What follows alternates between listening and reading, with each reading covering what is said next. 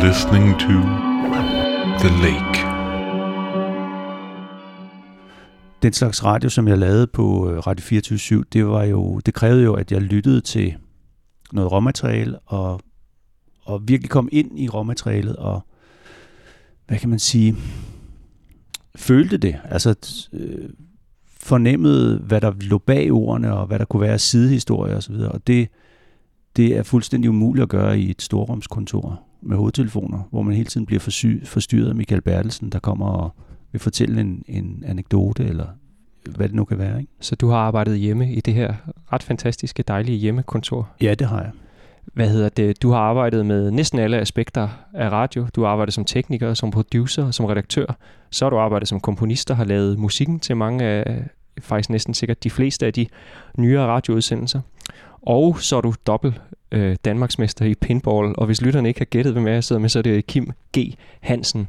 Yeah. Og hvis du holder ud i næsten de 2 timer, som vi sender, så skal vi nok afsløre, hvad G i Kim G. Hansen det står for i det her program. Men velkommen til, og tusind tak, fordi vi måtte komme på besøg og sætte det her meget primitive radiostudie op midt i dit arbejdsrum. Selv tak.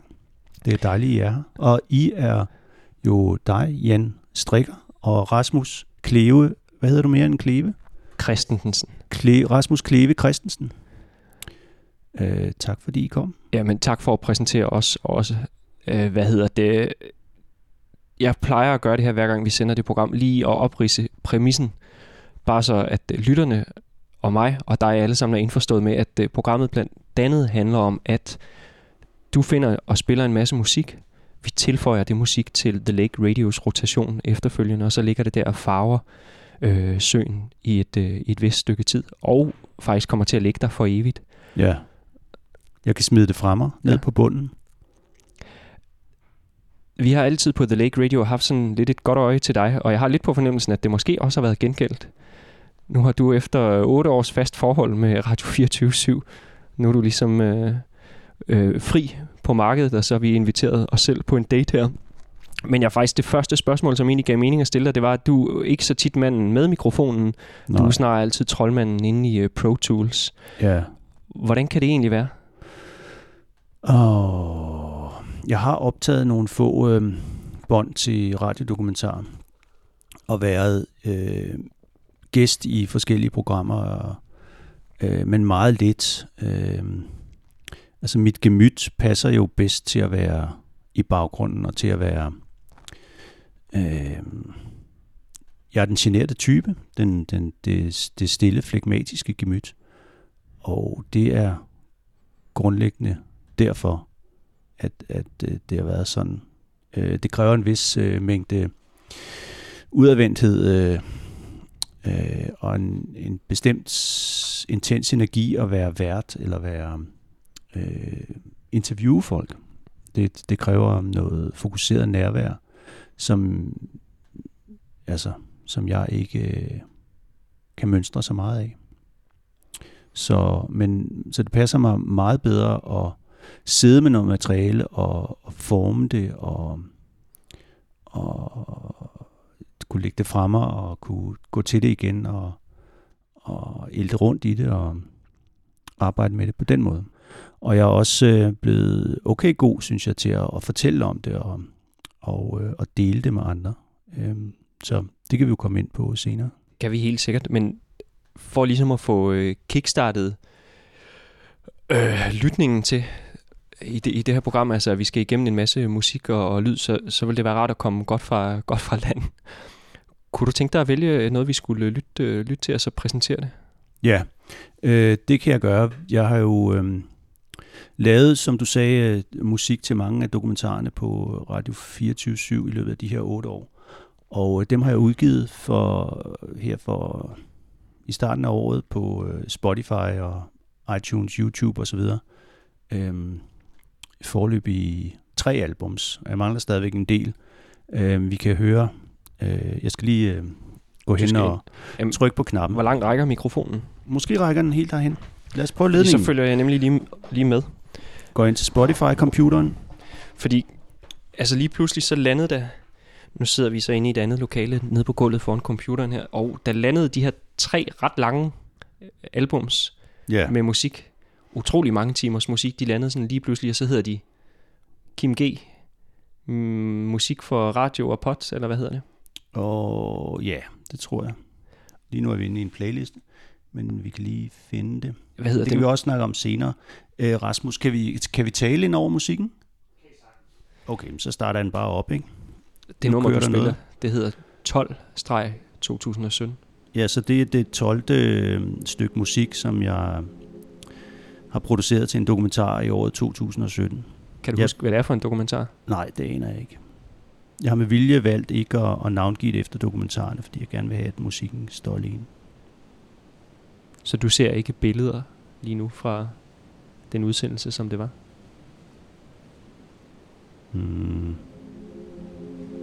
Altså, jeg tror måske, det er fra en montage i 2 afsnit, der hedder Noget mere, af kunstneren Line Kalmeier, som handler om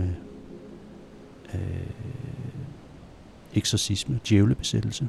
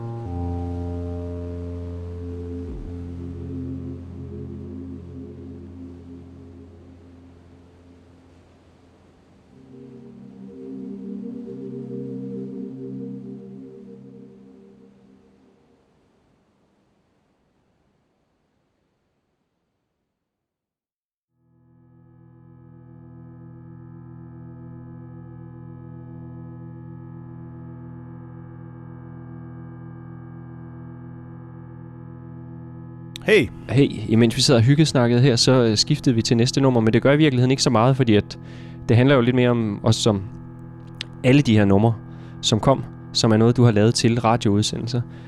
Altså, du vil gerne have dem til at stå alene? Ja, de her dokumentarer. Jamen, det her musik, det er ikke brugsmusik eller baggrundsmusik på den måde? Eller understøttende musik kun? Altså det er jo det er ambient musik. Når musik skal bruges i en radiodokumentar, eller i en tv-udsendelse, eller i sådan en sammenhæng, en montage, så skal det jo så skal der også være plads til talen, og til programmet, og til historien, som man er ved at fortælle. Og derfor skal musikken jo ikke fylde for meget. Mm-hmm. Og den skal også være... Altså, musik er jo sådan meget effektfuldt, og jeg bruger som regel musik for at tilføje, altså indskyde en følelse eller en stemning i lytteren, som på et bestemt tidspunkt i historien. Og jeg synes, altså det er sådan en smagssag, men jeg synes, når musik bliver sådan for sentimental, eller for følelsesfuld, eller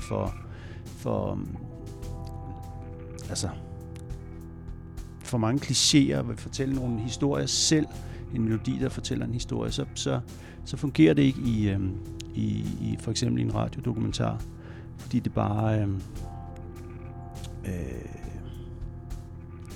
så når jeg så i det her tilfælde har udgivet musikken for sig selv, så har jeg jo så mangler der ligesom noget. Ja. Altså så bliver det jo endnu mere ambient. Ja. Så er det musik, hvor der virkelig er plads til det rum, som lytteren sidder i, og til lytterens egne følelser og egen historie. Og så synes jeg, at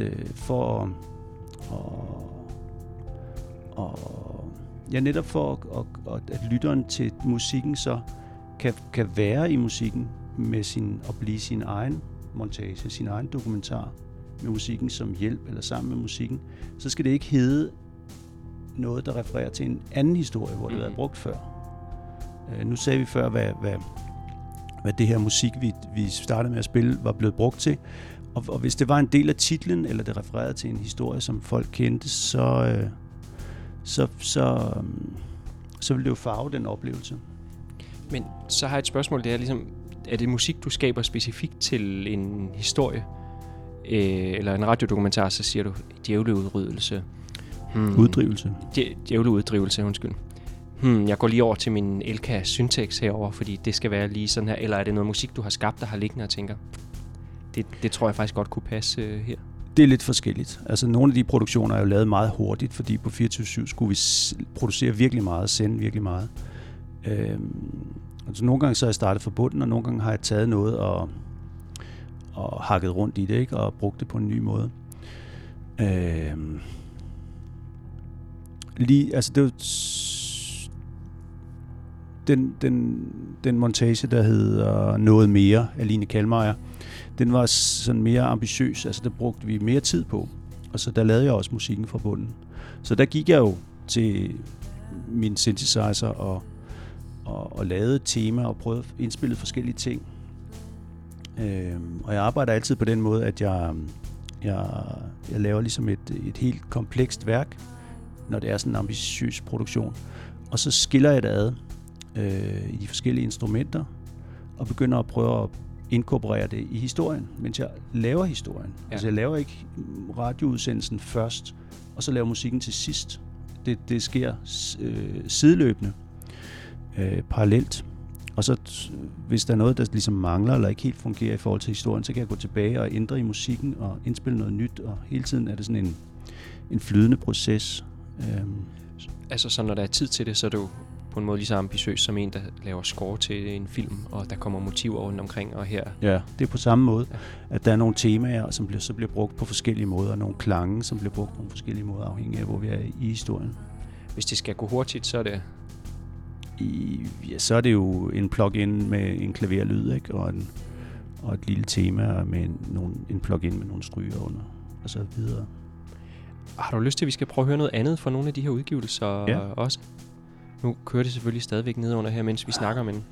Det er bare en Spotify-playlist, jeg havde forberedt til det, som kører videre i med et Armstrong-nummer, som er noget, jeg producerede i 1996. Som var sådan en forløberen til Antenne, et musikprojekt, som jeg arbejdede meget med. Men vi kan prøve at gå tilbage til musikken, til dokumentarerne. Ja, de dækker, kan jeg lige sige, altså de her 3 udgivelser, de dækker årene nummer 1 fra 2011 til 12, og nummer 2 fra 13 til 14, og så nummer 3 fra 15 til 18. Så det er her de sidste 8 års musik. Ja, dokumentarudgivelserne. Ja. Lad os prøve at tage den med videre ind her.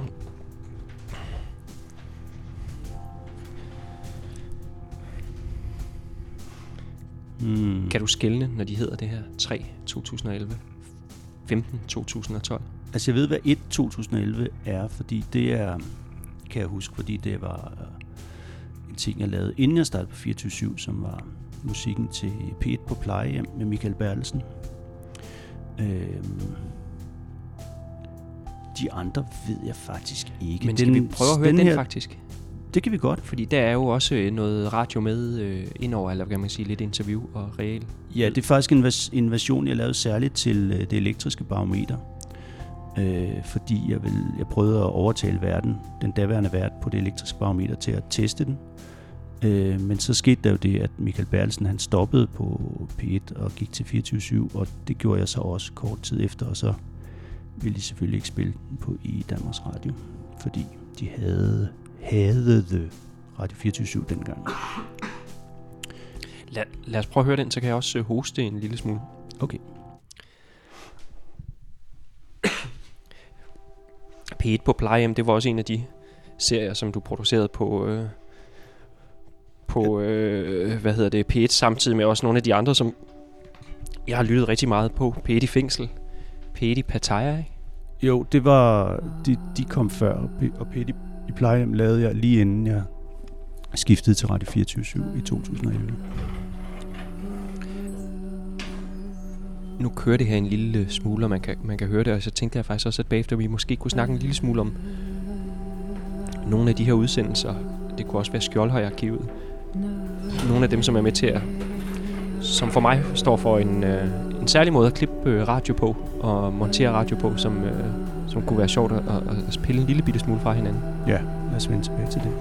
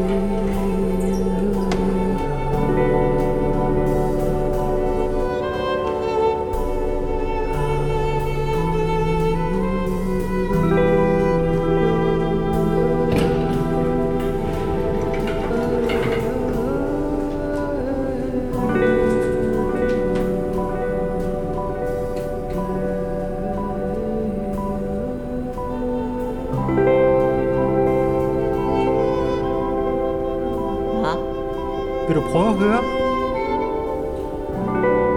Vil du prøve at høre? Vil du prøve? Så optager jeg på den her. Og så kan det komme i radioen. Ja. Men det er alt sammen komplet ligegyldigt på om lidt, så er man død. Så er det bare ærgerligt, at man har været med til det. Men det har de jo lært mig, at om lidt er vi døde. Og så må man jo tro på det. Jeg tror der på dig. Kan du høre det? Ja. Og så kan det, du siger, det kan en masse mennesker høre. Så hvis du har noget vigtigt at sige, så skal du sige det nu.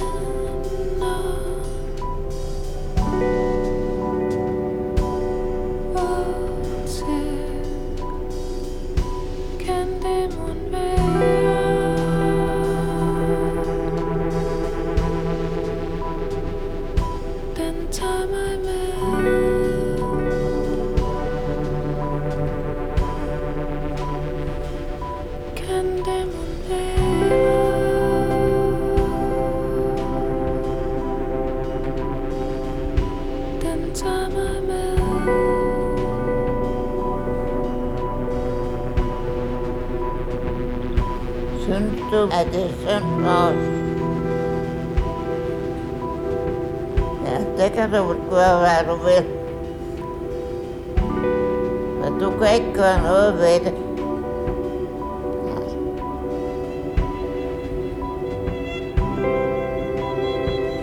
Et sted skal man jo dø. Men jeg vil jo hellere have sådan en sommerfugle skydende.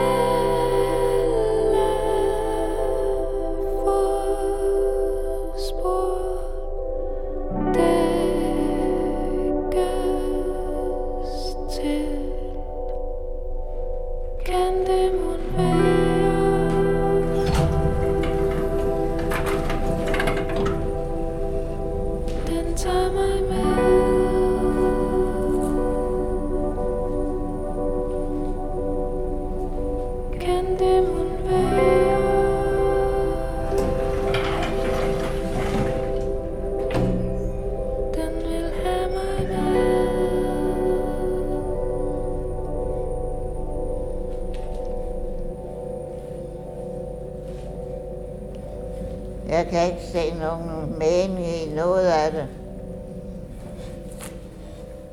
Er det meningen, vi skal sidde til vi dør? Altså, er det meningen? Nå, det er meningen. Ja, oprøjt.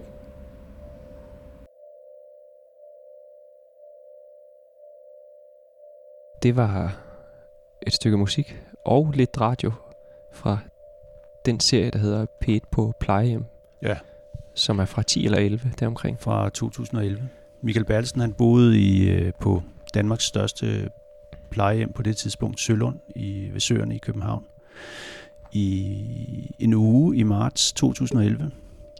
Og så redigerede jeg det sådan mere eller mindre koncentreret frem til juni, hvor det begyndte at blive sendt med en udsendelse om ugen. Med den sidste udsendelse i august. Og så gik der en måned, og så fik jeg jobbet på 24/7 og forlod Danmarks Radio. Men mens jeg klippede det, og mens Michael Bertelsen optog det, så vidste han og jeg, at han skulle starte på 24/7. Det var en hemmelighed. Det vidste P1-chefen og hans redaktør og så videre jo ikke. Men der er sådan en altså derfor så arbejdede vi med sådan en et lag, som handler om at slippe væk fra plejehjemmet. Altså Michael Bertelsen, han er den eneste, der slipper væk fra plejehjemmet i live, der har boet der. De ansatte, de er der jo, når de er på vagt. Dem, der bor der, de kommer kun væk fra plejehjemmet i en kiste. Det er jo sådan et... det handler om døden, grundlæggende. Og det forhold, vi havde til P1 på det tidspunkt, var, at det var som et plejehjem, eller som et sted, hvor man ligesom tog hen for at dø. Jeg kan huske, i 98, inden jeg fik job i Danmarks Radio, der tænkte jeg på, min opfattelse af Danmarks Radio, det var som, der tænkte på det som elefantkirkegården. Det var der, hvor man tog hen, når man ligesom var færdig. Så tog man til Danmarks Radio for at dø. Og så fik jeg jo job i Danmarks Radio i 98, og så fandt jeg ud af, at det var rigtig sjovt at lave radio og tv, og det slet ikke var en elefantkirkegård. Det passede ikke. Men på P1 i 10'erne, der var det som om radio var ved at dø. Der var ikke nogen fremtidsmulighed der var ingen karriere i radio. Det var kun, når jeg en gang imellem fik sådan et job, som at lave det her med Michael Bertelsen, eller nogle af de andre serier, at der var noget spændende og sjovt at lave. Det var, altså P1 på plejehjem var måske også den sidste af de her en gylden række af serier, som også tæller P1 i fængsel og Skjoldhøj-arkivet og nogle af de andre, som du lavede med henholdsvis Michael Bertelsen og Mads Brygger. Ja. Og altså for en, jeg har lyttet til radio og montageradio i rigtig mange år, så står det lidt som sådan nogle moderne klassikere, som også har lidt sin sådan egen stil, særlig form for narrativitet, med sådan masser af sideløbende historier. Og jeg tænkte måske, om vi kunne snakke en lille smule, om du kan redegøre for sådan en form for poetik, eller sådan i forhold til, hvordan du har tænkt de her radiofortællinger, som også er noget af det, der løb med videre over i Radio 24/7 dokumentar. Ja, det kan jeg godt fortælle om. Det startede jo, som du siger, med Skjoldhøj-arkivet i 2002, mener jeg, vi lavede det. Eller var det 2001? Det kan jeg ikke huske. Men det var jo, hvad kan man sige? Ja, Michael Bertelsen og Mads Brygger, de fik den idé at tage til Danmarks største parcelhuskvarter i Tilst, uden for Aarhus, i Jylland, kan jeg fortælle til de københavnske lyttere, det ligger i Jylland, for at bo der i en uge og lave et portræt af Parcelhus Danmark, eller hvad det så endte med at blive et portræt af. Måske blev det et Danmarks portræt. Og så tog de mig med som redigerende tekniker, og så boede vi i et lejet hus midt i det her kæmpe store parcelhuskvarter. Og det var jo, altså de to herrer, de har det med at lave virkelig sådan nogle Sisyfos opgaver for sig selv, altså at skulle producere. Det skulle være 8 udsendelser af 1,5 times varighed. Det er vildt meget taleradio at producere. Og mens vi var der, så løb de også rundt hele tiden og optog. Og så sad jeg klippet i stuen i det her rimelig tomme parcelhus. Og det, der så skete, det var jo, at jeg var meget overladt til mig selv. Altså, jeg skulle klippe det. Og så sad jeg sammen med Mads Brygger, og også nogle gange Michael Bertelsen om aftenen, og så justerede vi og fandt en stil. Og det blev en ny stil, som ligesom var bundet af, eller opstod af nødvendigheden, og at alting skulle strækkes, og det meste skulle bruges. Det var ikke bare fordi, at der var plads til at have lange forløb og stilhed og pauser og scener, som måske ikke umiddelbart førte nogen steder hen, eller havde sådan en journalistisk vinkel. Det var en nødvendighed, fordi vi skulle fylde 1,5 times radio for hver afsnit. Og hvis ikke der havde været det benspænd, og der havde været den nødvendighed, så har vi jo ikke opdaget, at der faktisk var noget helt fantastisk gemt i det. At det virkelig kunne noget. Og den må jeg så løste det der benspænd. Fordi det skal jo helst være, hvad kan man sige, det må gerne være slow radio og ambient og underspillet og hvad kan man sige. Men det skal jo, man skal også holde lytterne fangende, altså man skal stadigvæk være underholdt og blive suget ind i en narrativ og en historie. Og så fandt jeg sådan en bestemt krydsklipsmodel, hvor jeg hele tiden i sådan, altså fordi der var 2 reportere, så kunne jeg oplagt følge de 2 reporters færden og klippe fra den ene til den anden. Og så startede jeg en historie op i den ene, mens jeg var ved at færdiggøre et forløb i den anden. Og så hen over hver udsendelse var der sådan ligesom så pakkede vi optagelserne sammen, så der var en tematik for hver udsendelse. Og så lyder det meget, som om det ikke er klippet, men det er meget klippet. Så det er en slags, det er sådan en realisme, som er, jeg ved ikke, hvad man skal kalde det. Men jeg brugte sådan alle mulige, for eksempel så fandt jeg på at bruge sådan nogle fejl, altså sådan nogle ting, som hvor de hoster, eller hvor inden de går ind ad døren, eller mens de snakker med folk og laver en aftale, altså alt sådan noget spild, som man normalt vil klippe væk, det brugte jeg til at lægge ind, og ligesom introducere en scene, og introducere, at her var vi i gang med at sætte noget nyt op.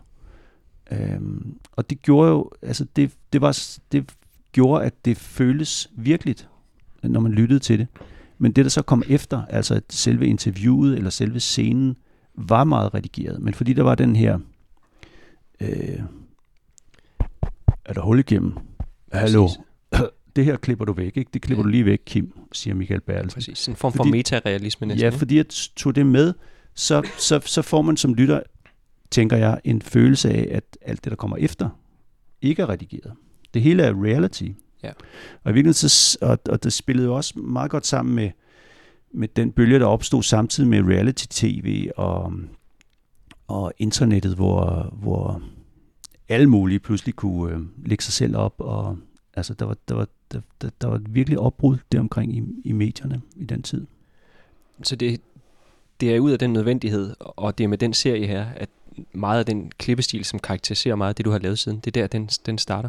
Ja, det var sådan, det startede. Så senere så har jeg jo lært at bruge alle mulige andre radiofoniske virkemidler, speak og fiktionslag og musik. Men det der, altså det er noget, jeg bliver ved med at bruge. Det er den der reportagen, som den redigerede reportage. Ja. Og det er også det der med, at det ikke kun altid følger nødvendigvis en person og en eller anden form for narrativ, en udvikling af den person, men det kan følge flere personer, det kan være sådan flere sideløbende historier. Det er også med til at understrege det der med, at vi portrætterer et sted. Det kan være en by, det kan være en begivenhed, der er sket et sted, men fra flere perspektiver, ikke? Ja, og også at lege med at snyde med folks forventninger, altså lytterens forventninger, at vi siger, at det er en historie, vi vil lave, så kommer der en anden historie. Ja. Jeg kunne godt tænke mig, at vi snakkede mere om radio også, men det er som om, at vi godt kunne høre noget musik nu. Ja. Og det kan både være noget musik, der er lavet til radio, det kan også være noget af de andre ting, du har lavet, altså for eksempel under navnet Antenne. Ja, vi kan høre noget ret tidligt noget, som jeg lavede til en ret dårlig film, der hedder Skyggen. Nu går vi så over til en anden computer, der står herover ved arbejdsbordet. Måske virker det nu. Lad os se, om det gør. Sætter et Logic Pro i gang. Skyggen med Lars Bum, en science fiction film fra 1997, som jeg lavede det her musik til. En film, der er gået hen og blevet lidt kusk, måske? Måske, det kan da godt være. Lad os høre det her uden at tale det hele i stykker.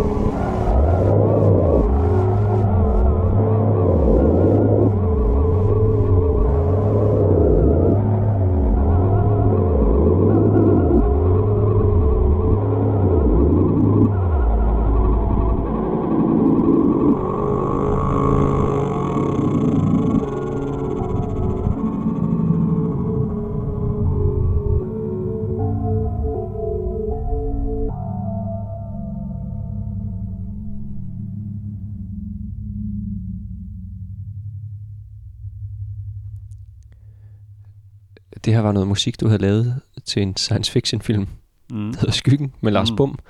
Lars Bum, hvis du lytter med derude, så fik Kim aldrig betaling for det her musik. Jamen, det var heller ikke meningen. Dengang var jeg jo i gang med at starte min karriere op, og så er det jo typisk sådan i alle mulige brancher, at man skal arbejde gratis først.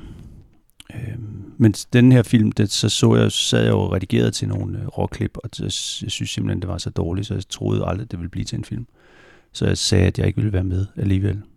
Så lige det her musik blev aldrig brugt i filmen. Vi sidder i et rum fyldt med gamle synthesizere. Er der nogen af dem her, der er blevet brugt til at lave det stykke musik der? Ja, det rørbånd-eko, der står derovre under. Dynacord-bånd-eko, det er blevet brugt til at processere trommerne i nummeret, og nej. Jo, den der PPG, der står der nederst også, den, ja. Hvad er det for en?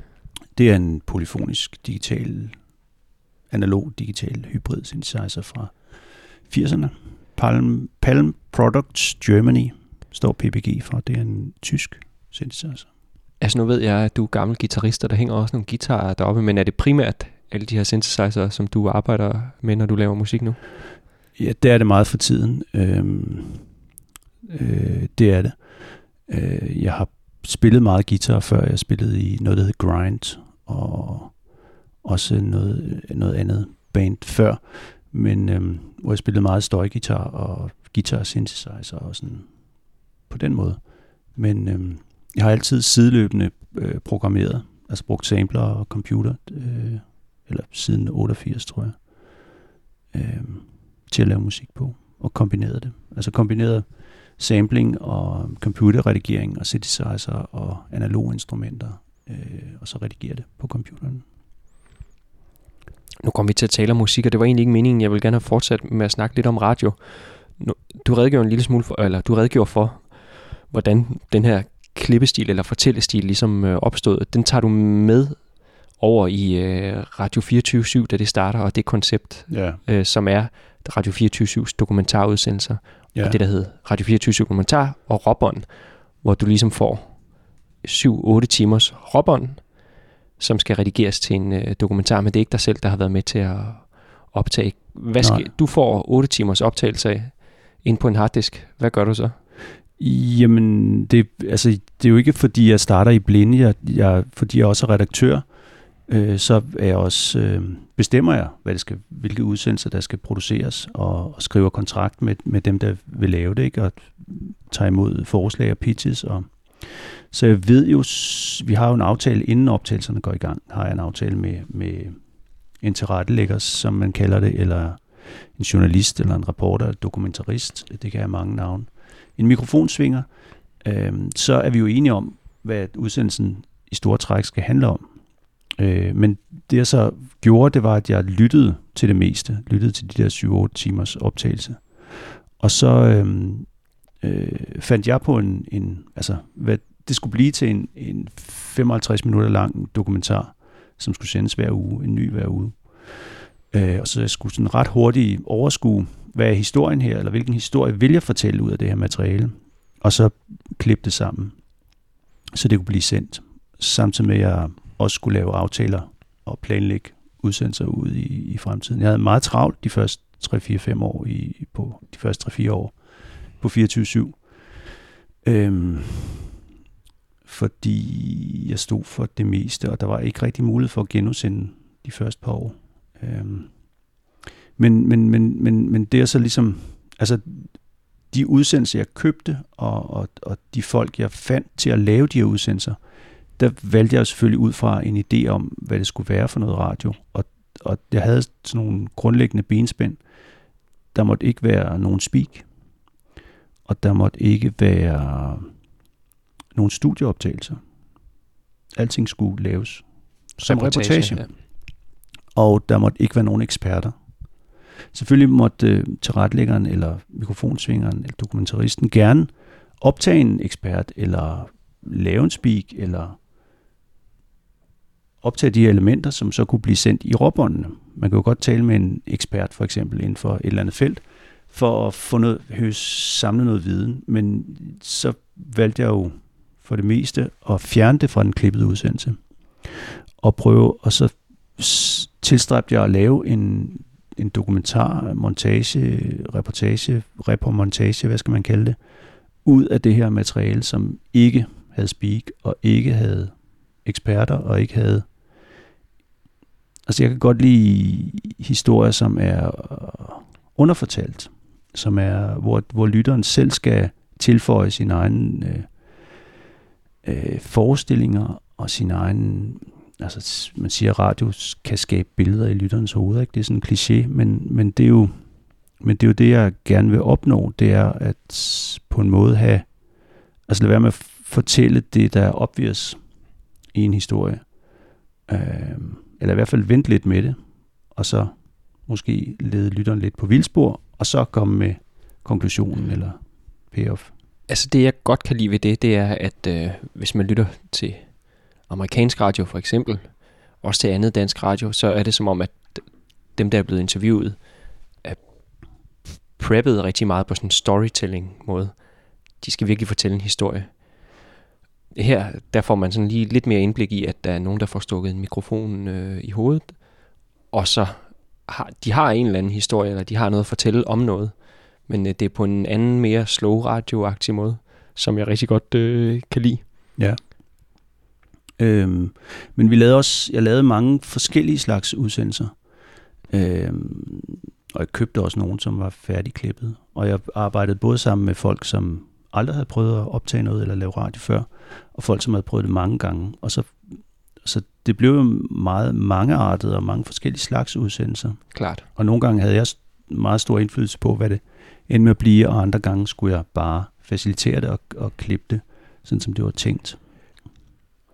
Når du tænker tilbage over 8 års radiodokumentar, er der nogen, der står ud virkelig som nogle perler, som du har været rigtig glad for og stolt af? Ja, altså det... Jeg havde jo et ønske om at fortsætte den her ting fra P1 med sådan nogle serier. Vi snakkede om P1 på plejehjem før, og gøre det igen. Og det lykkedes mig at lave det psykiatriske hospital, hvor Nanna Vest og Mikkel Clausen besøgte Psykiatrisk Center Amager i København, og lavede en masse interviews og reportager derfra, som jeg så klippet sammen til en serie på 4 afsnit. Og det synes jeg blev rigtig godt, faktisk. Hvorfor? Det blev godt, fordi det er jo sådan en journalistisk lidt fortærsket fortælling i radio og tv-dokumentarer. Nu skal vi lave noget oplysning til brugerne om samfundet, oplysning til brugerne om psykiatrien. Og så har man et journalistisk tilgang til det, og nogle vinkler, og så fortæller man det, man vil fortælle.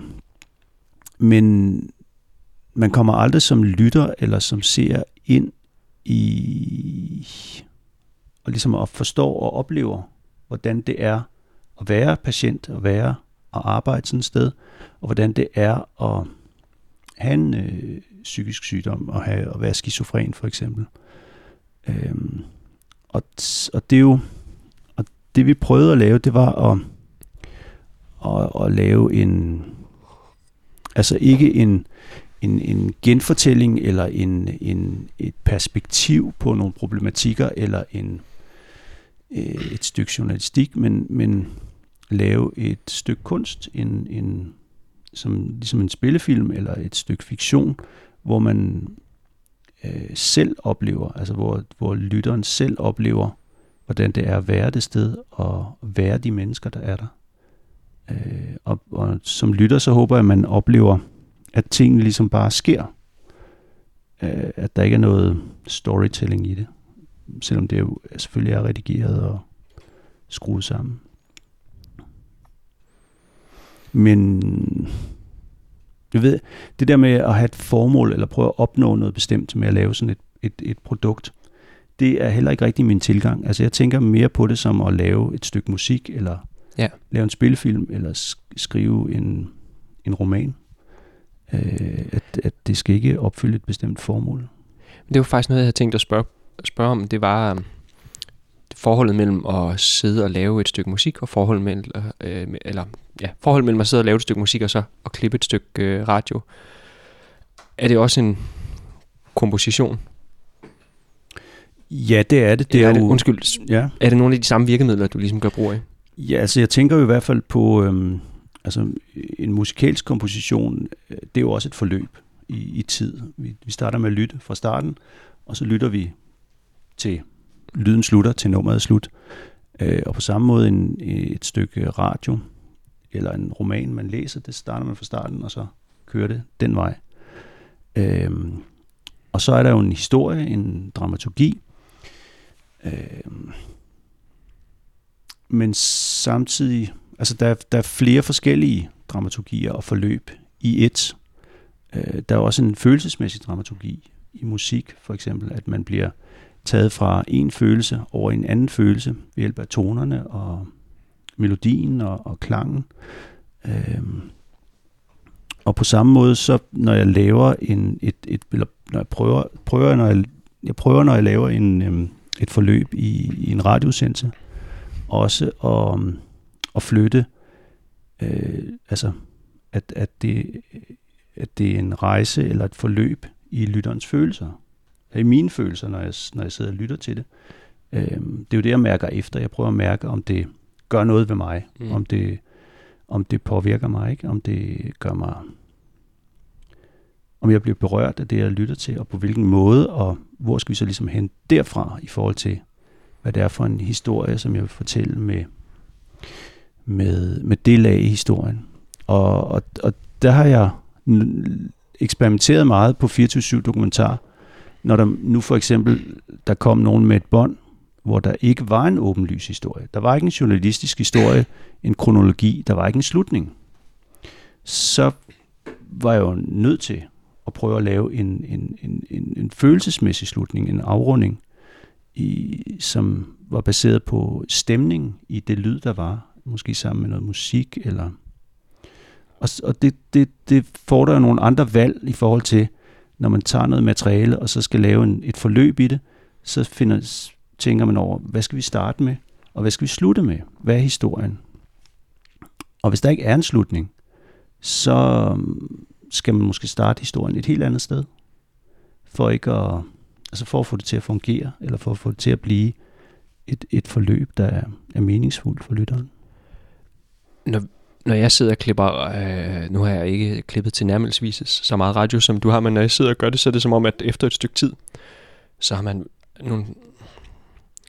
man har nogle forskellige scener, man har nogle forskellige byggesten, men så er det som om, at der kommer en naturlig orden på det. Det vil sige, jeg skal klippe væk fra det her, det slutter på den her måde, men det er ikke nødvendigvis lige præcis, jeg ved, hvad jeg vil videre til, men i klippet til et andet stykke reportage, eller et andet stykke arkivklip, eller hvad det nu skal være, der er en eller anden naturlig orden, der begynder at give sig selv, ligesom med et stykke musik.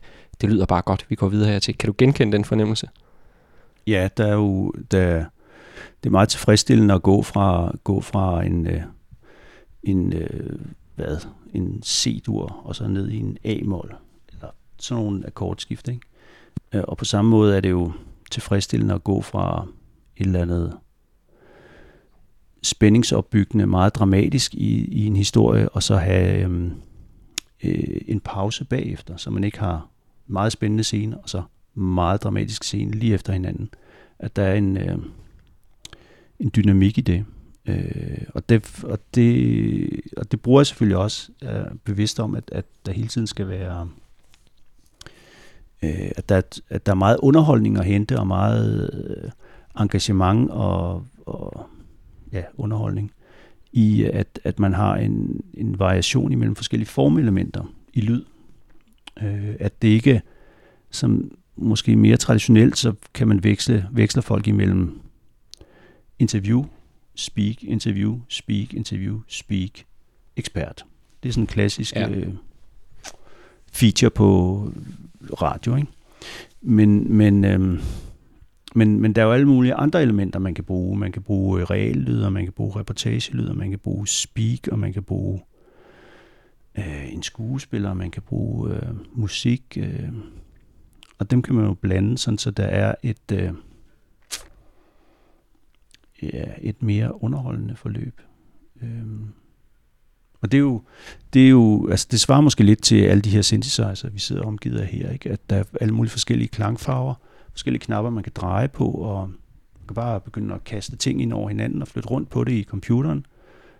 Og lige pludselig så er der et forløb, som giver mening, som er blevet til kunst. Og det kan man så arbejde videre med, ikke? Det handler nemlig også om at lytte i forhold til radio. Lyt på, hvad der ikke kun det indholdsmæssige, nu skal vi fra A til B til C til D her, men det fornemmes helt rigtigt, at vi går videre den her vej ud nu. Det lyder godt op mod hinanden. Apropos det, lad os høre en lille bitte smule mere musik nu her, fordi at tiden skrider frem, ikke? Klokken er hen mod 9, og for jer, der sidder og lytter med live og ikke on demand derude, så er Danmark jo selvfølgelig gået i gang med at spille mod Irland nu her, og jer, der lytter med, I følger ikke med i fodbold. Corner er startet inden. Corner er nemlig startet inden, har jeg fået bekræftet. OMG. Så lad os høre noget musik til jer derude, der ikke skal se landskamp i aften, men som hellere vil lytte på en gammel radiosnak. Ja, lad os finde et eller andet. For hostet af. Vi går over til den computer, der står ved det store, heftige arbejdsbord herovre. Okay, det her, det er en tidlig skitse af et antennenummer, et musikprojekt, jeg har arbejdet meget med, og stadigvæk har, det hedder Antenne. Og det her, det er et nummer, som blev lavet specielt.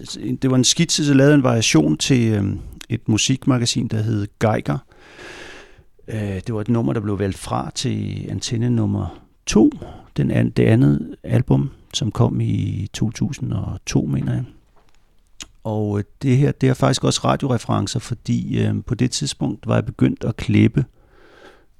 Jeg tror lige, jeg havde lavet Skjoldearkivet, og var begyndt at lytte til montager. Og så fandt jeg en gammel montage med Poul Grønhøj som speaker. Og Poul Grønhøj var en legendarisk speaker i montagen og i Danmarks Radio. Jeg prøvede faktisk at få fat på ham til 24/7, men så var han desværre død. Men her har jeg samlet fra det er fuldstændig ulovligt selvfølgelig, men pyt med det. Det er uger, de kan bare komme og klage, hvis de vil. Men der er nogle kosmonauter fra en gammel montage og en antennesang.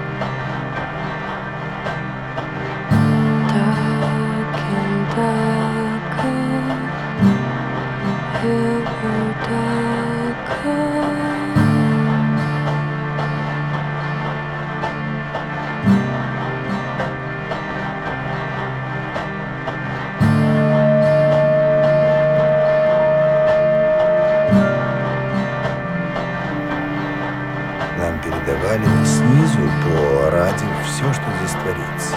Тебе говорят, там война. Там засуха, там голод, там бедность. А там межнациональные конфликты.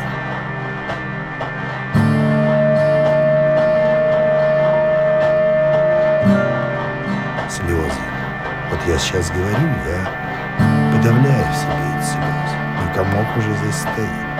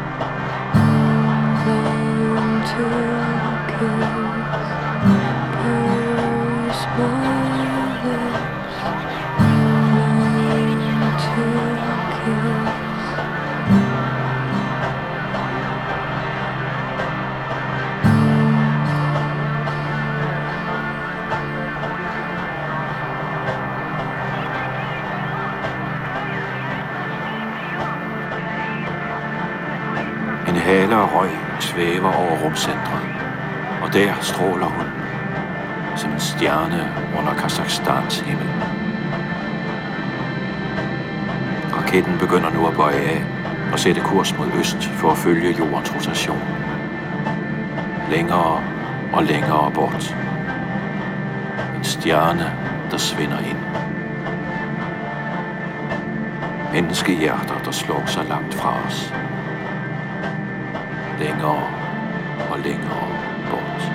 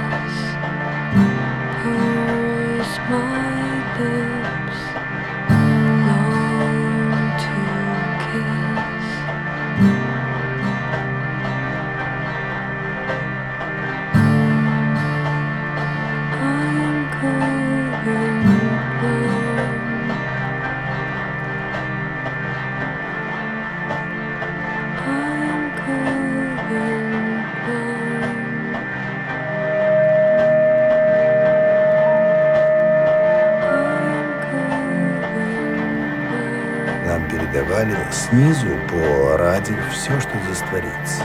Тебе говорят, там война.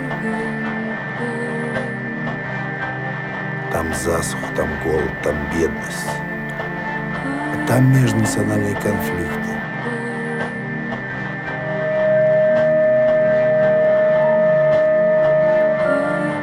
Слезы. Вот я сейчас говорю, я подавляю в себе эти слезы. Но комок уже здесь стоит. И тебя вроде бы ничего не касается. Но думаешь, а стоит ли, когда начинается такой хаос, начинаются конфликты, войны, человек человеку уже не друг, а волк. И вот думаешь, а стоит ли возвращаться?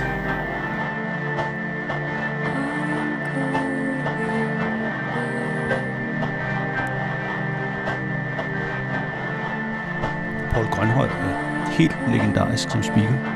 Meget poetisk her også.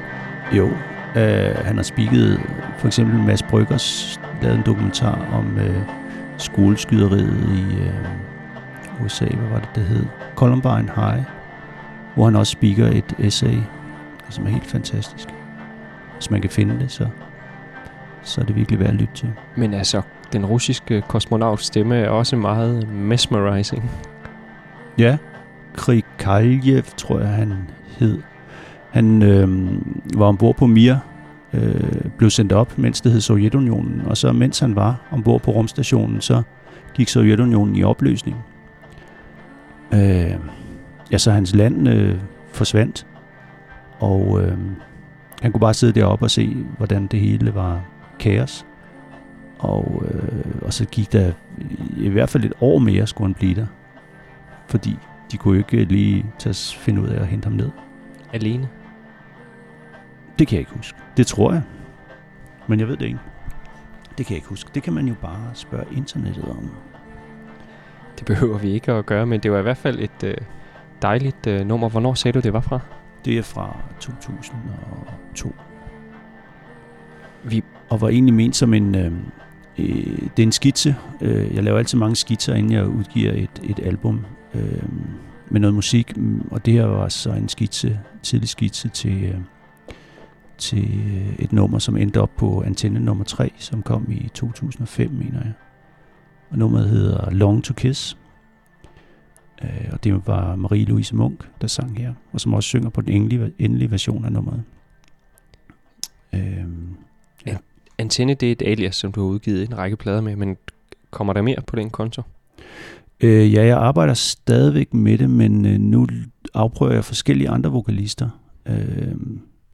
Så jeg ved ikke lige, hvad form det får. Det seneste, jeg har udgivet, det var... Jeg har eksperimenteret med forskellige vokalister og forskellige udtryk. Der var en single her sidste år, som vi kan høre om lidt, som hedder Øjesten, med Simon Skjødt Jensen på vokal.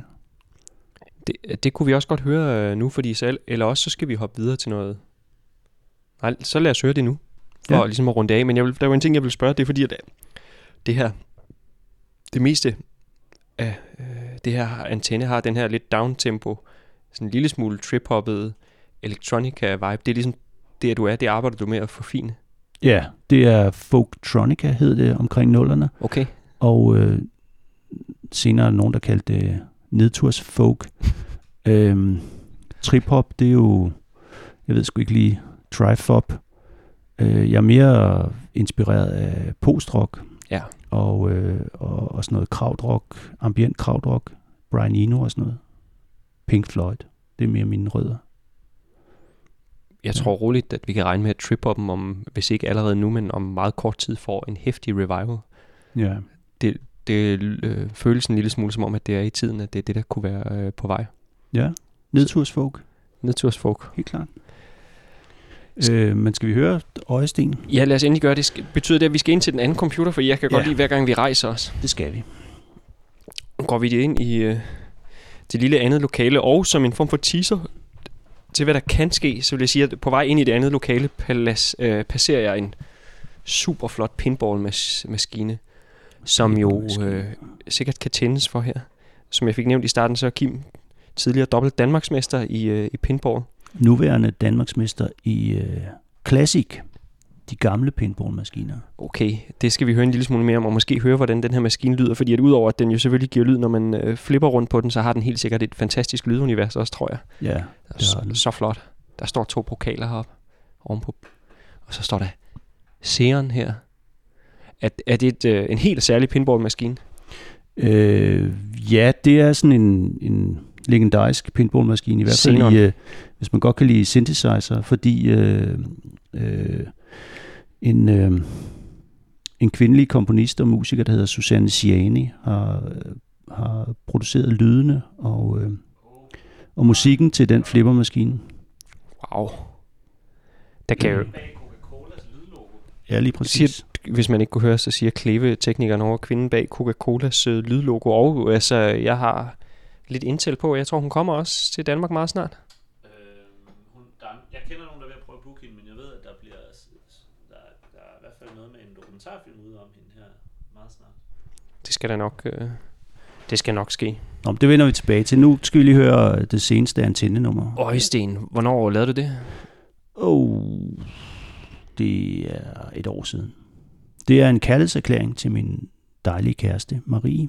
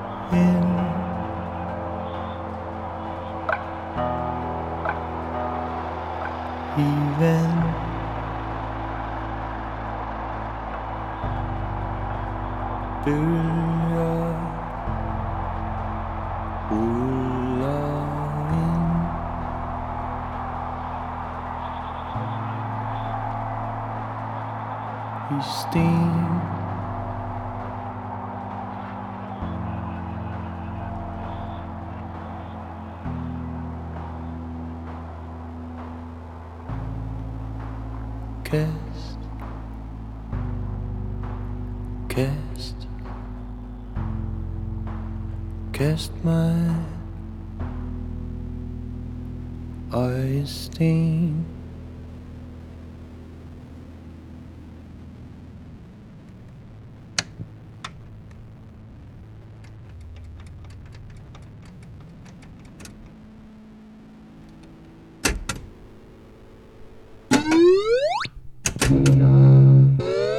Enter Xenon.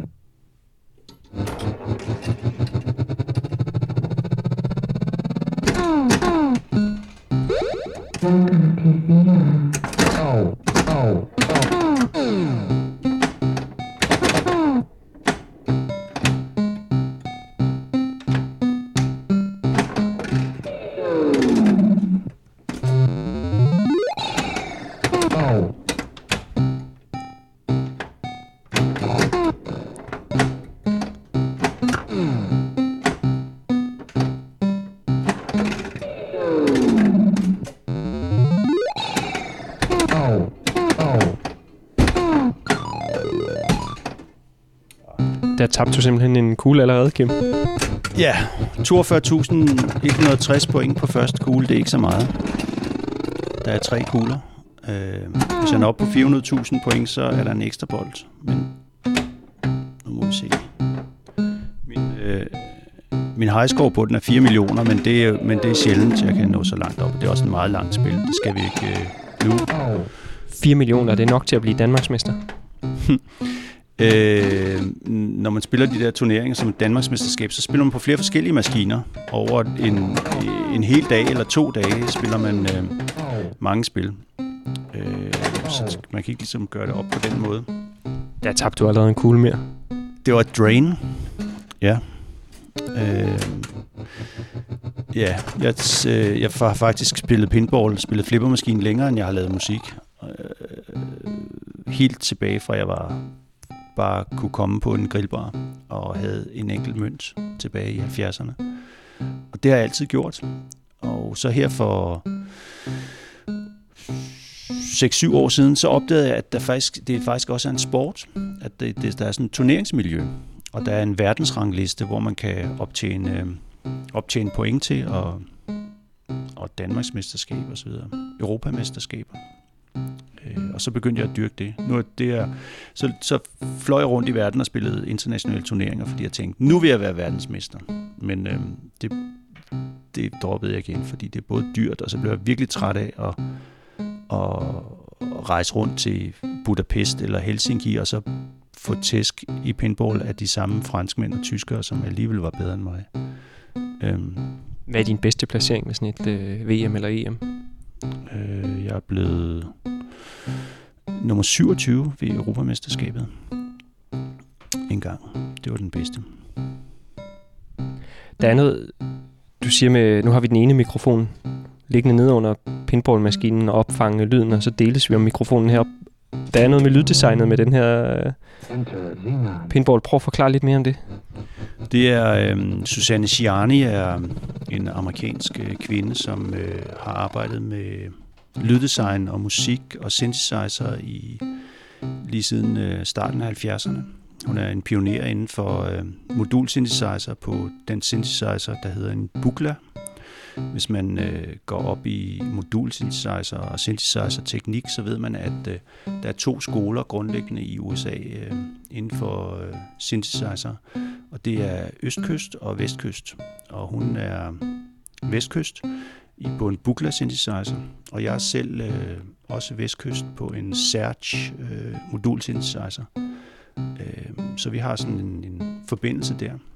Men det fandt jeg først ud af senere. Den her flippermaskine, den havde jeg haft lyst til at eje i mange år, før jeg fik fat i den, fordi den stod i en gammel nøgleklub, en sådan kokainklub ude på Amager, hvor jeg havde øvelokale op på første salen. Og så gik jeg derned og spillede, når vi holdt pause. Og blev forelsket i den maskine her. Og så først senere fandt jeg ud af, at hun har designet lydene til den her flippermaskine. Alle de lyde, som maskinen laver i løbet af spillet, og de ting, der bliver sagt, det er nogen, hun har indtalt og processeret og pitchet. Og ja. Det er jo en særlig glæde. Hvor kunne du få den her maskine fra? Den var i Den Blå Avis. Der var en eller anden fyr ude i en koloni herude i Herlev, som solgte den, og så skyndte jeg mig at slå til. Og nu er det min. Spiller du hver dag? Ja, det gør jeg da. Når den altså ikke er i stykker, fordi det er lidt som en gammel bil, en veteranbil, der er hele tiden et eller andet, der går i stykker. Det er jo mekanik, elektromekanik. Og så her sidste år spillede Susanne Ciani i Malmø, og så tog jeg over og hørte hende.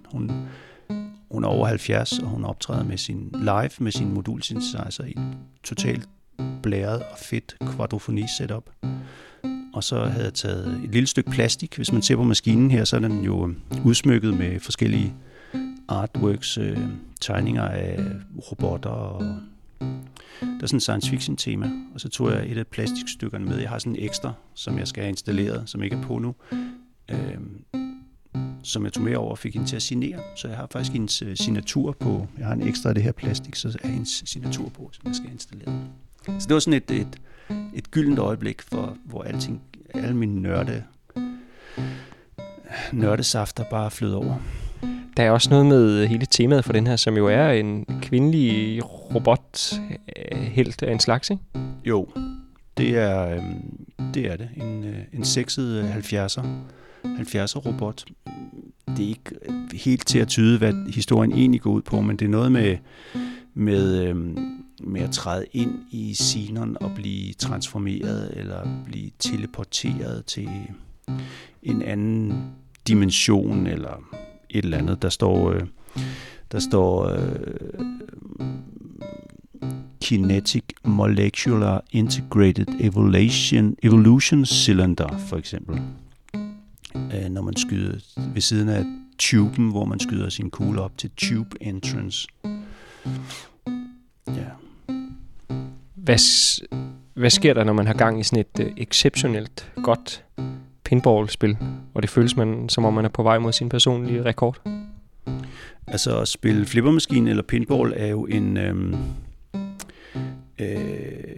det er umuligt at tænke på noget andet, når man er inde i spillet. Det er jo fuldstændig opslugende, fordi man er hele tiden nødt til at fokusere på den her kugle, der farer rundt, og prøve at kontrollere den og ramme de rigtige steder.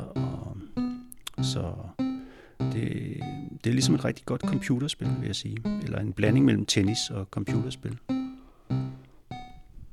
Altså, der ligger en til bold her, som så faktisk er den sidste i det her spil, ikke? Ja. Fordi du har mistet 2.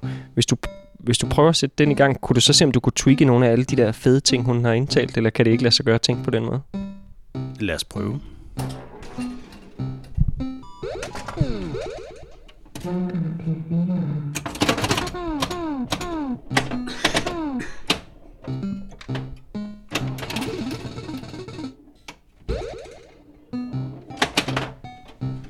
Det var så den dobbelte Danmarksmester, der i løbet af 50 sekunders spil har smidt det hele på gulvet. Ja, men sådan er pinball. Vi får nøjes med den her. Ej, vil du prøve igen? Vi kan sagtens spille glasset af, jo. Og bare aktivere det selv.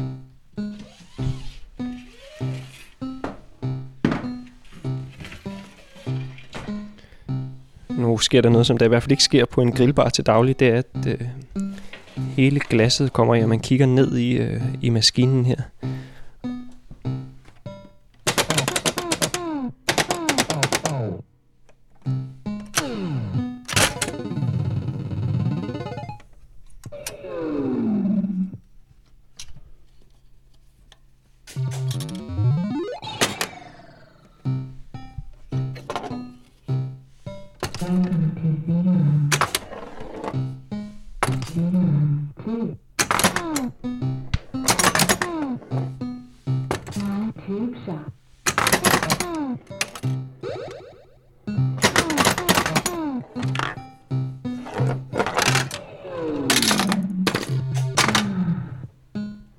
Det er basically det, altså.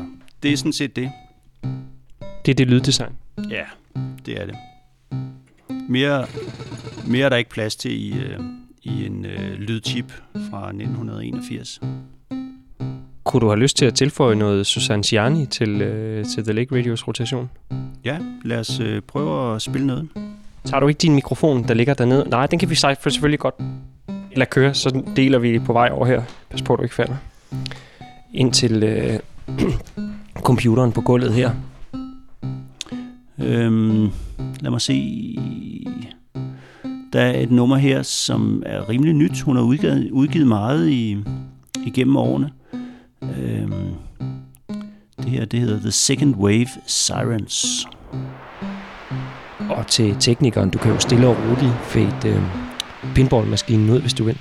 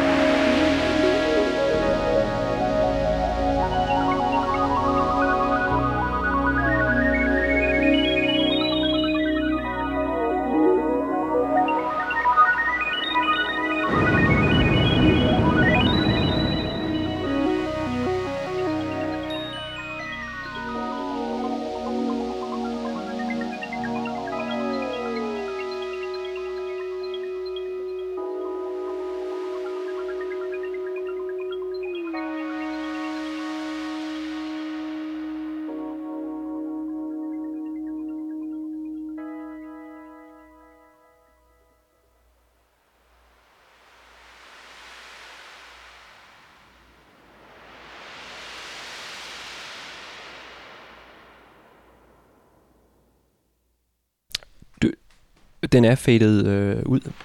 Eller det her nummer med Susanne Ciani. Nu kan jeg ikke engang huske titlen på det. Det var et eller andet nummer Wave og noget med nogle Sirens. Jeg kan ikke lige huske det. Det er sådan et album. Hun har lavet mange albums. Det her, det er sådan et vandtema. Der er forskellige. Det passer meget godt til søen, The Lake, faktisk. Jamen, det er da kun det er sirenerne. Ja. Det er da jo rigtigt, at der mangler måske nogle sirener i søen. Altså til jer lytter med, at den her metafor omkring The Lake Radio og søen og sådan noget, den kan bare køres uanet langt ud. Ja. Det er sådan en metafor, der bliver ved med at give. Ja, hvor dyb er den sø? Jamen, den er faktisk... altså, der er jo, kan man sige, der er jo en afgrænsning. Og der ligger noget ulækkert, noget rodet nede på bunden, som en gang imellem dukker op. Altså, den kan jo godt få sådan noget, hvad hedder sådan noget? Iltsvind i søen. Og det er ligesom tætner til dernede i bunden, og så skal det luges lidt ud, ikke? Så stille og roligt, så fjerner vi også musik, så det ligesom ikke ligger dernede og bliver ulækkert. Ja, dønnet, ikke? Lidt sådan et Loch Ness uhyre. Ja, men altså, den overordnede metafor er selvfølgelig, at man ved ikke, hvad der er nede i søen. Du kaster ligesom din line ud, og så får du masser af forskellige ting med op, men du kan ikke ligesom selv bestemme. Du kan ikke afgøre. Ja. Og der kan virkelig gemme sig nogle mærkelige ting, som har ligget der i mange år. Og det er reelt nok, altså. Ja. Vi er i sådan et digitalt... Men lad os kaste noget mere i søen. Ja, og det vi kunne kaste i søen, det jeg tænkte, vi kunne hoppe videre til, det var et af de nyere projekter, musikprojekter, der hedder Foldepapir. Ja. Og det synes jeg 100% fortjener dine ord med på vejen, fordi det har lidt altså det er karakteriseret ved, at du ikke har hørt det selv. Ja, det er jo musik, men det er mindst lige så meget et kunstprojekt, som drejer sig eller kredser omkring eller konceptet er, at jeg laver det sammen med min ven og kollega Jesper Henriksen. Jeg kender ham, fordi vi har lavet radiodokumentarer sammen på 24/7, og han laver også musik. Og så havde vi længe talt om, at vi skulle lave noget musik sammen, men det blev ikke rigtigt til noget. Og så en dag for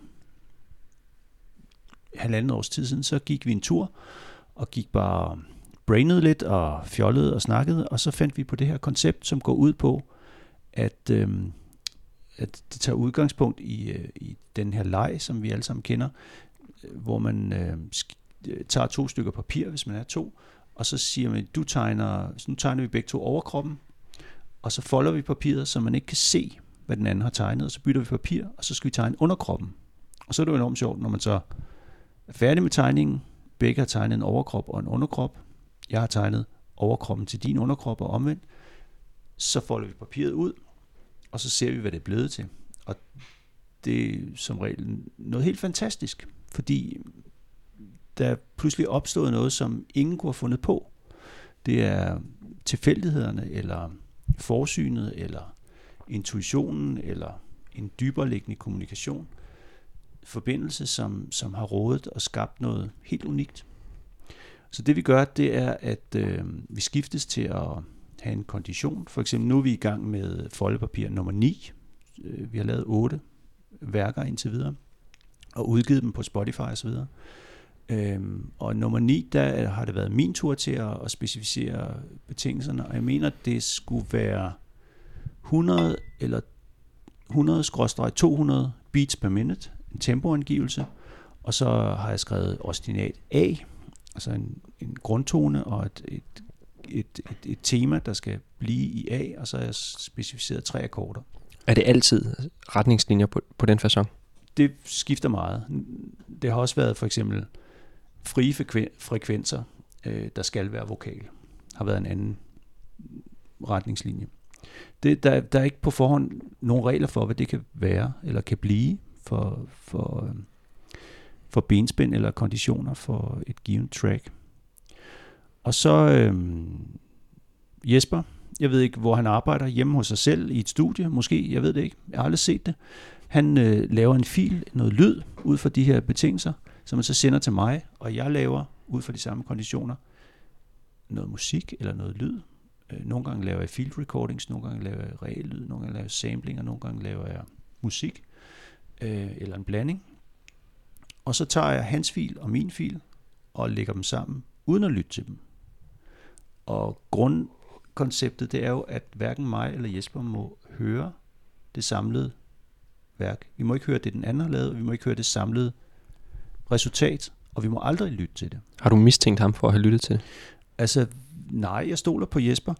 Jeg ved, at han på et tidspunkt sad på Harbo Bar i Blågårdsgade på Nørrebro i København, og så genkendte han sin egen fil.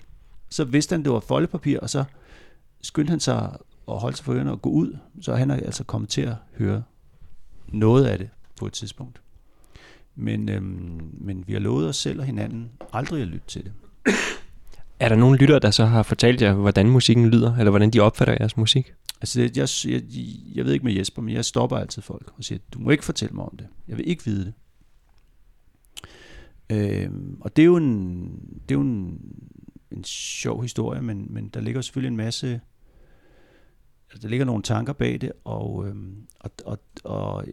der er også nogle oplevelser ved at udføre det her koncept og lave det, som er meget anderledes end noget, jeg har prøvet før i forhold til at lave musik. Altså, der er i hvert fald også det ved det.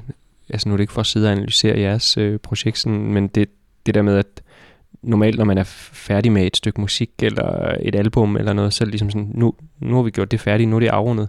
Herefter lader du altid en åben proces på hver af de 8 numre, I har lavet indtil videre, eller udgivelser, I har lavet indtil videre. Hvordan tænker du? Altså, det der med, at sådan, du aner ikke... Du aner ikke, hvordan det lyder. Jesper aner ikke, hvordan det lyder. I har ligesom efterladt det der, men et eller andet sted, så der er en masse potentiale der, som du ikke ved. Hvad? Ja, men jeg oplever det som frisættende. Ja. Altså som Jeg er befriet fra alle de spekulationer. Og det er ikke mit længere. Det tilhører ikke mig. Den ene fil, jeg har lavet, den glemmer jeg hurtigt. Altså, jeg kan ikke huske, hvad det er, jeg har lavet faktisk. Det er slet ikke mit mere, og når det er samlet og sendt ud i verden, så tilhører det kun dem, der lytter til det, og ikke mig. Hvis vi nu vil spille noget her, så er du enten nødt til at holde dig for ørerne, vi er enten nødt til at skrue ned for højtalerne, eller så skal du gå ud i køkkenet i et stykke tid. Jeg går ud i køkkenet. Okay, for jeg kunne i virkeligheden godt tænke mig at høre det. Men du må ikke fortælle mig om, hvad du har hørt bagefter. Og så... Nu snakker vi om det lidt på forhånd, men der er den der spidsfindighed af, at vi smider det jo i søen. Yeah. Så i virkeligheden, så hvis du er lidt bekymret for, om du overhovedet kunne komme til at lytte til The Lake igen, af den risiko, at du kunne støde ind i det her stykke musik. Men jeg synes, at en god måde at løse det på, hvor vi både kan få lov til at have musikken i The Lake, og at du kan lytte til The Lake, det er, at vi laver en disclaimer. Mm. Og det mest passende, det var, hvis du lige indtalte en advarsel til dig selv, faktisk. Nå ja. Så når den kommer, så ved du, at der går cirka lige 10 sekunders pause, og så begynder foldepapir. Så du har 10 sekunder til at finde din computer, eller din telefon, eller hvad det er, du lytter på, og så sluk. Ja, så det er okay. Så du kan lave sådan en, hej Kim. Hej Kim. Sådan siger jeg altid, når jeg ser mig i spejlet. Hej Kim. Pas på. Nu kommer der foldepapir. Det er nødt til at være længere, er det ikke det? For ellers kan du ikke nå at stoppe, kan du det? Vi kan jo bare lave det er vores teknikere, der blander sig her. Vi kan da bare lave en lang pause. Jeg kan nå at holde mig for ørerne jo. Jeg synes, du skal råbe lidt mere, så du fanger din egen opmærksomhed, når du lytter. Ja, og det var selvfølgelig rigtig nok for en advarsel at være, så er det måske en lille smule sådan... Den var meget pæn af en advarsel at være. Ja, okay. Du sidder her og arbejder og har The Lake kørende. Ja, det gør du selvfølgelig ikke, for du arbejder også i lyd, ikke? Men altså, The Lake kørende i baggrunden på dit kontor. Ja. Og så er der en meget blød stemme, der siger, hej Kim. Det skal... Ja. Okay. Foldepapir! Foldepapir! Advarsel! Advarsel! Foldepapir! Foldepapir! Sluk! Den er god. Så ligger vi en pause ind, og så i virkeligheden er det jo også mere henvendt til både dig og Jesper. For altså, hvis vi antager, at Jesper også kunne finde på at lytte til The Lake. Ja, Jesper, nu, hvis du lytter til The Lake nu, i stedet for at se fodboldkamp, eller du gør begge dele, så sluk nu. Jeg sender en sms, når du kan tænde igen. Og altså, nu ved jeg ikke, hvad du har lyst til at spille, men i virkeligheden har I jo lige udgivet i går, ikke? Altså nummer 8. Den er sendt afsted til distribution. Den udkommer først på mandag. Okay. Men jeg kan godt spille den fra computeren. Kan vi gøre det? Ja. Så er det jo brandaktuelt, men så skal vi jo ligesom... Er der skruet ned for tingene her? Eller også så må vi lige lave den foranstaltning, at vi aktiverer nummeret over på den stationære Mac. Og så går Kim ud i køkkenet. Hvor langt er nummeret? Det kan jeg ikke huske. Det ved du måske i virkeligheden ikke, jo? Jo, det gør du, for du har siddet og mixet filerne sammen. Kan du ikke... I virkeligheden... Du modtager en fil fra Jesper og skal lægge de to sammen. Er de lige lange?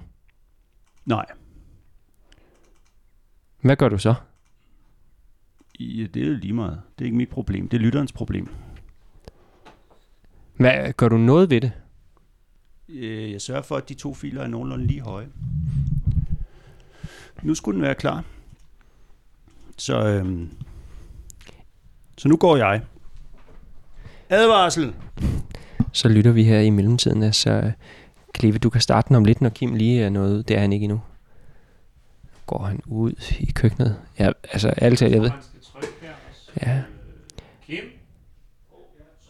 Skal lige skifte på dit presses lydkort her. Jeg kan ikke huske, den herovre er. Vi er nødt til at have aktiveret monitorsne, så jeg faktisk kan lytte med. Det var det, der var galt. Kim går i køkkenet. Ja, jeg aner faktisk i virkeligheden ikke, hvad han har tænkt sig at lave derude i så lang tid, men nu lytter vi til det her nummer, eller det meste af det, og så kommer det i søen. Jeg sætter det på. Ja, gør det ikke. Det var så sluk for mig et stykke tid her.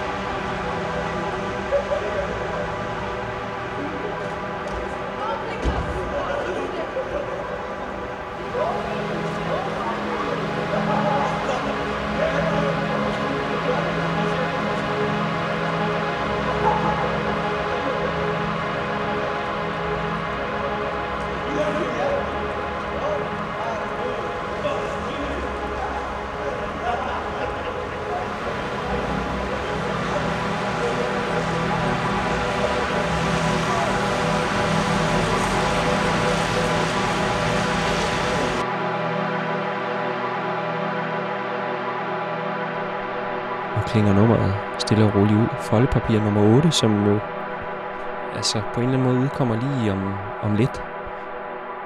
Kim G. Hansen og Jesper Henriksen, duo, som i virkeligheden ikke ved overhovedet, hvad hinanden laver. Men i det nummeret klinger ud, så vil jeg gå ud og prøve, om jeg kan råbe på Kim, da jeg er gået ud i køkkenet. Så kan vi afslutte det her live-udsendelse om ikke så længe faktisk, for klokken er ved at nærme sig de 10, og vi plejer at køre cirka 2 timer. Kim? Nu er det faktisk helt safe at komme tilbage ind.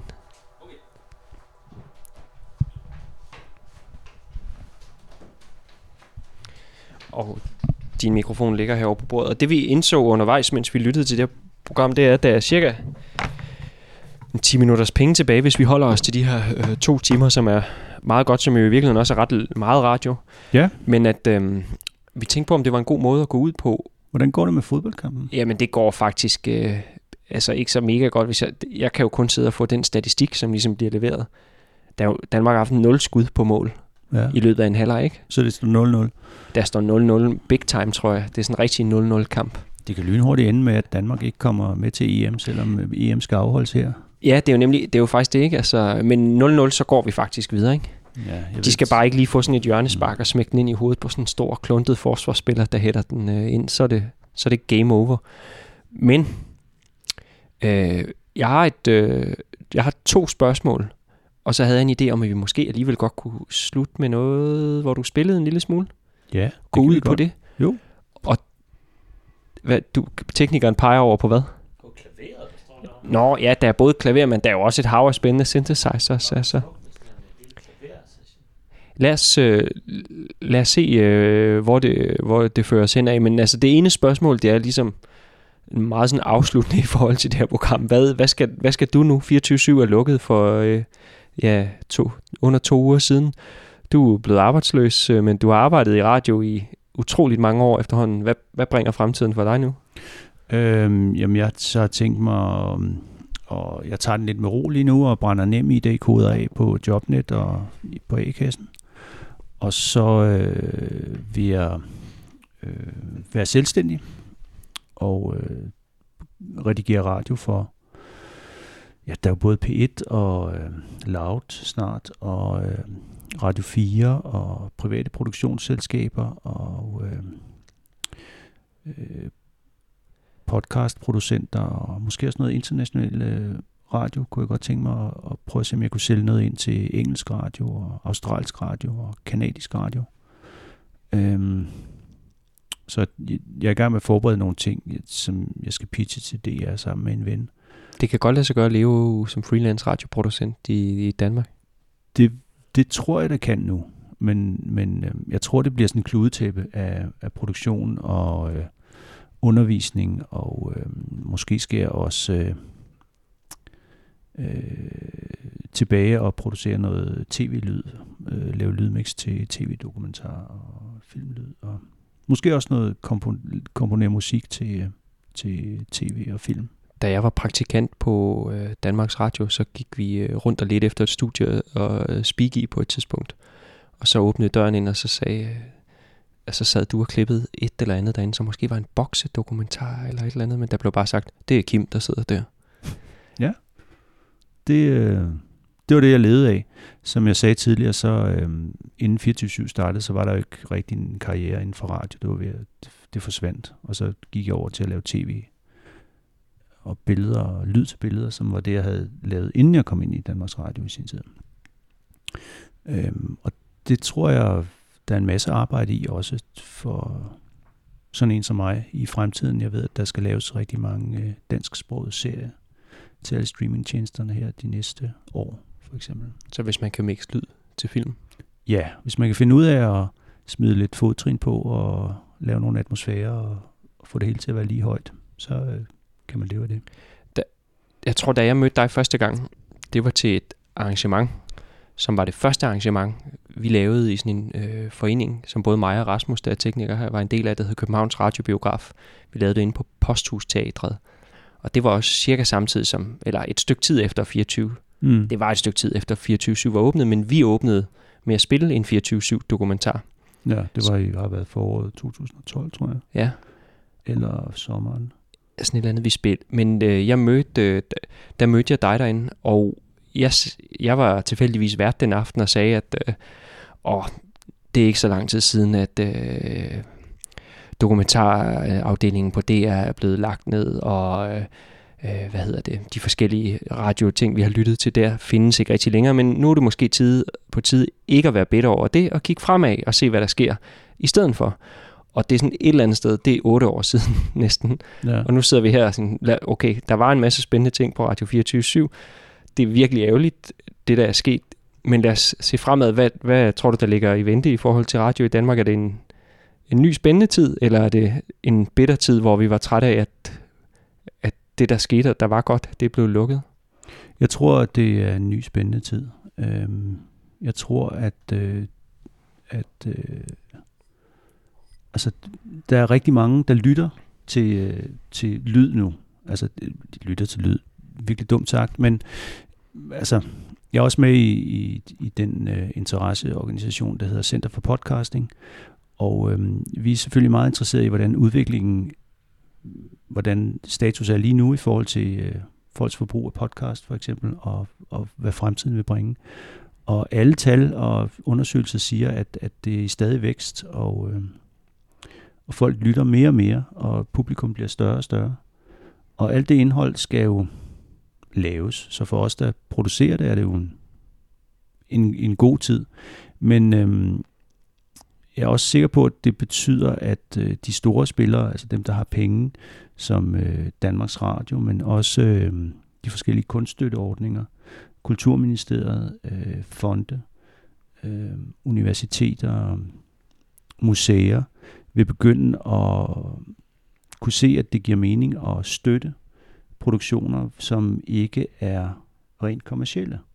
Så der også kan blive lavet kunst, kan blive lavet montager igen, kan blive lavet ambitiøse dokumentarer, podcastserier og eksperimenter inden for lyd, som jo er mest af det, jeg er interesseret i, når jeg ikke lige skal have til huslejen. Så der kunne sagtens ligge en masse moderne klassikere derude de næste 5-10 år? Helt sikkert, og der er rigtig mange nye producenter, altså nye Jan Strikker og nye Kim G. Hansen og nye Michael Bertelsen og Mads Brygger og Rebecca Banner og Adai, som var hende, der havde lavet dokumentaren, du taler om til jeres første radiobiograf. Ja, præcis. Alle mulige dygtige, ambitiøse, talentfulde producenter, som er gået i gang, som laver fede ting. Jeg tænker altid på det der, Kodas, han siger, at de prøver at billige ind, at det er dyrt og svært at lave film. Det er det ikke. Det kræver bare et kamera. Og det er lidt det samme med radio, altså sådan, det er hverken dyrt. Det er ikke, altså selvfølgelig er det svært, men det er også ikke svært.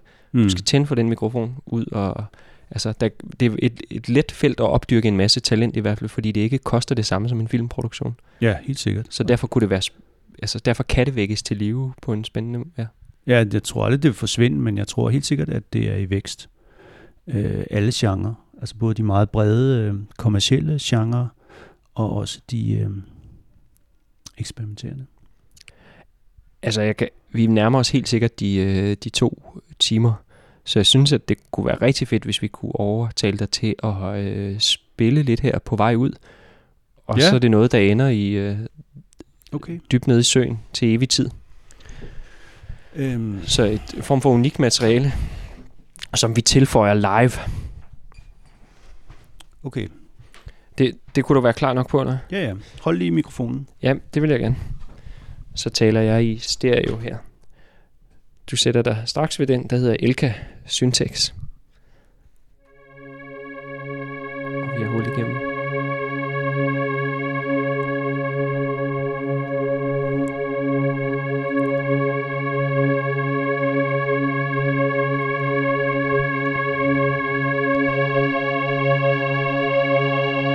Imens den kører indledende her, Kim, og inden du fortaber dig fuldstændig, skal vi så ikke sige farvel og tak for i aften? Og så lader vi ligesom lade det her være det sidste, der sker. Jo, tak fordi jeg måtte kaste alle mine underlige sager i søen. Og tak fordi vi måtte komme på besøg her og stille dig en hel masse spørgsmål. Så en lille radio masterclass, vi også havde undervejs i forhold til, hvordan og hvorfor man klipper historier. Jeg hedder Jan Høgh Strikker. Du har lyttet til 2 timers Søens Folk, og hvis du ikke har lyttet til det før, så er der en masse andre programmer her i serien, som du bare kan dykke ned i med forskellige kunstnere, musikere og forfattere, og det vil jeg bare anbefale dig at gøre.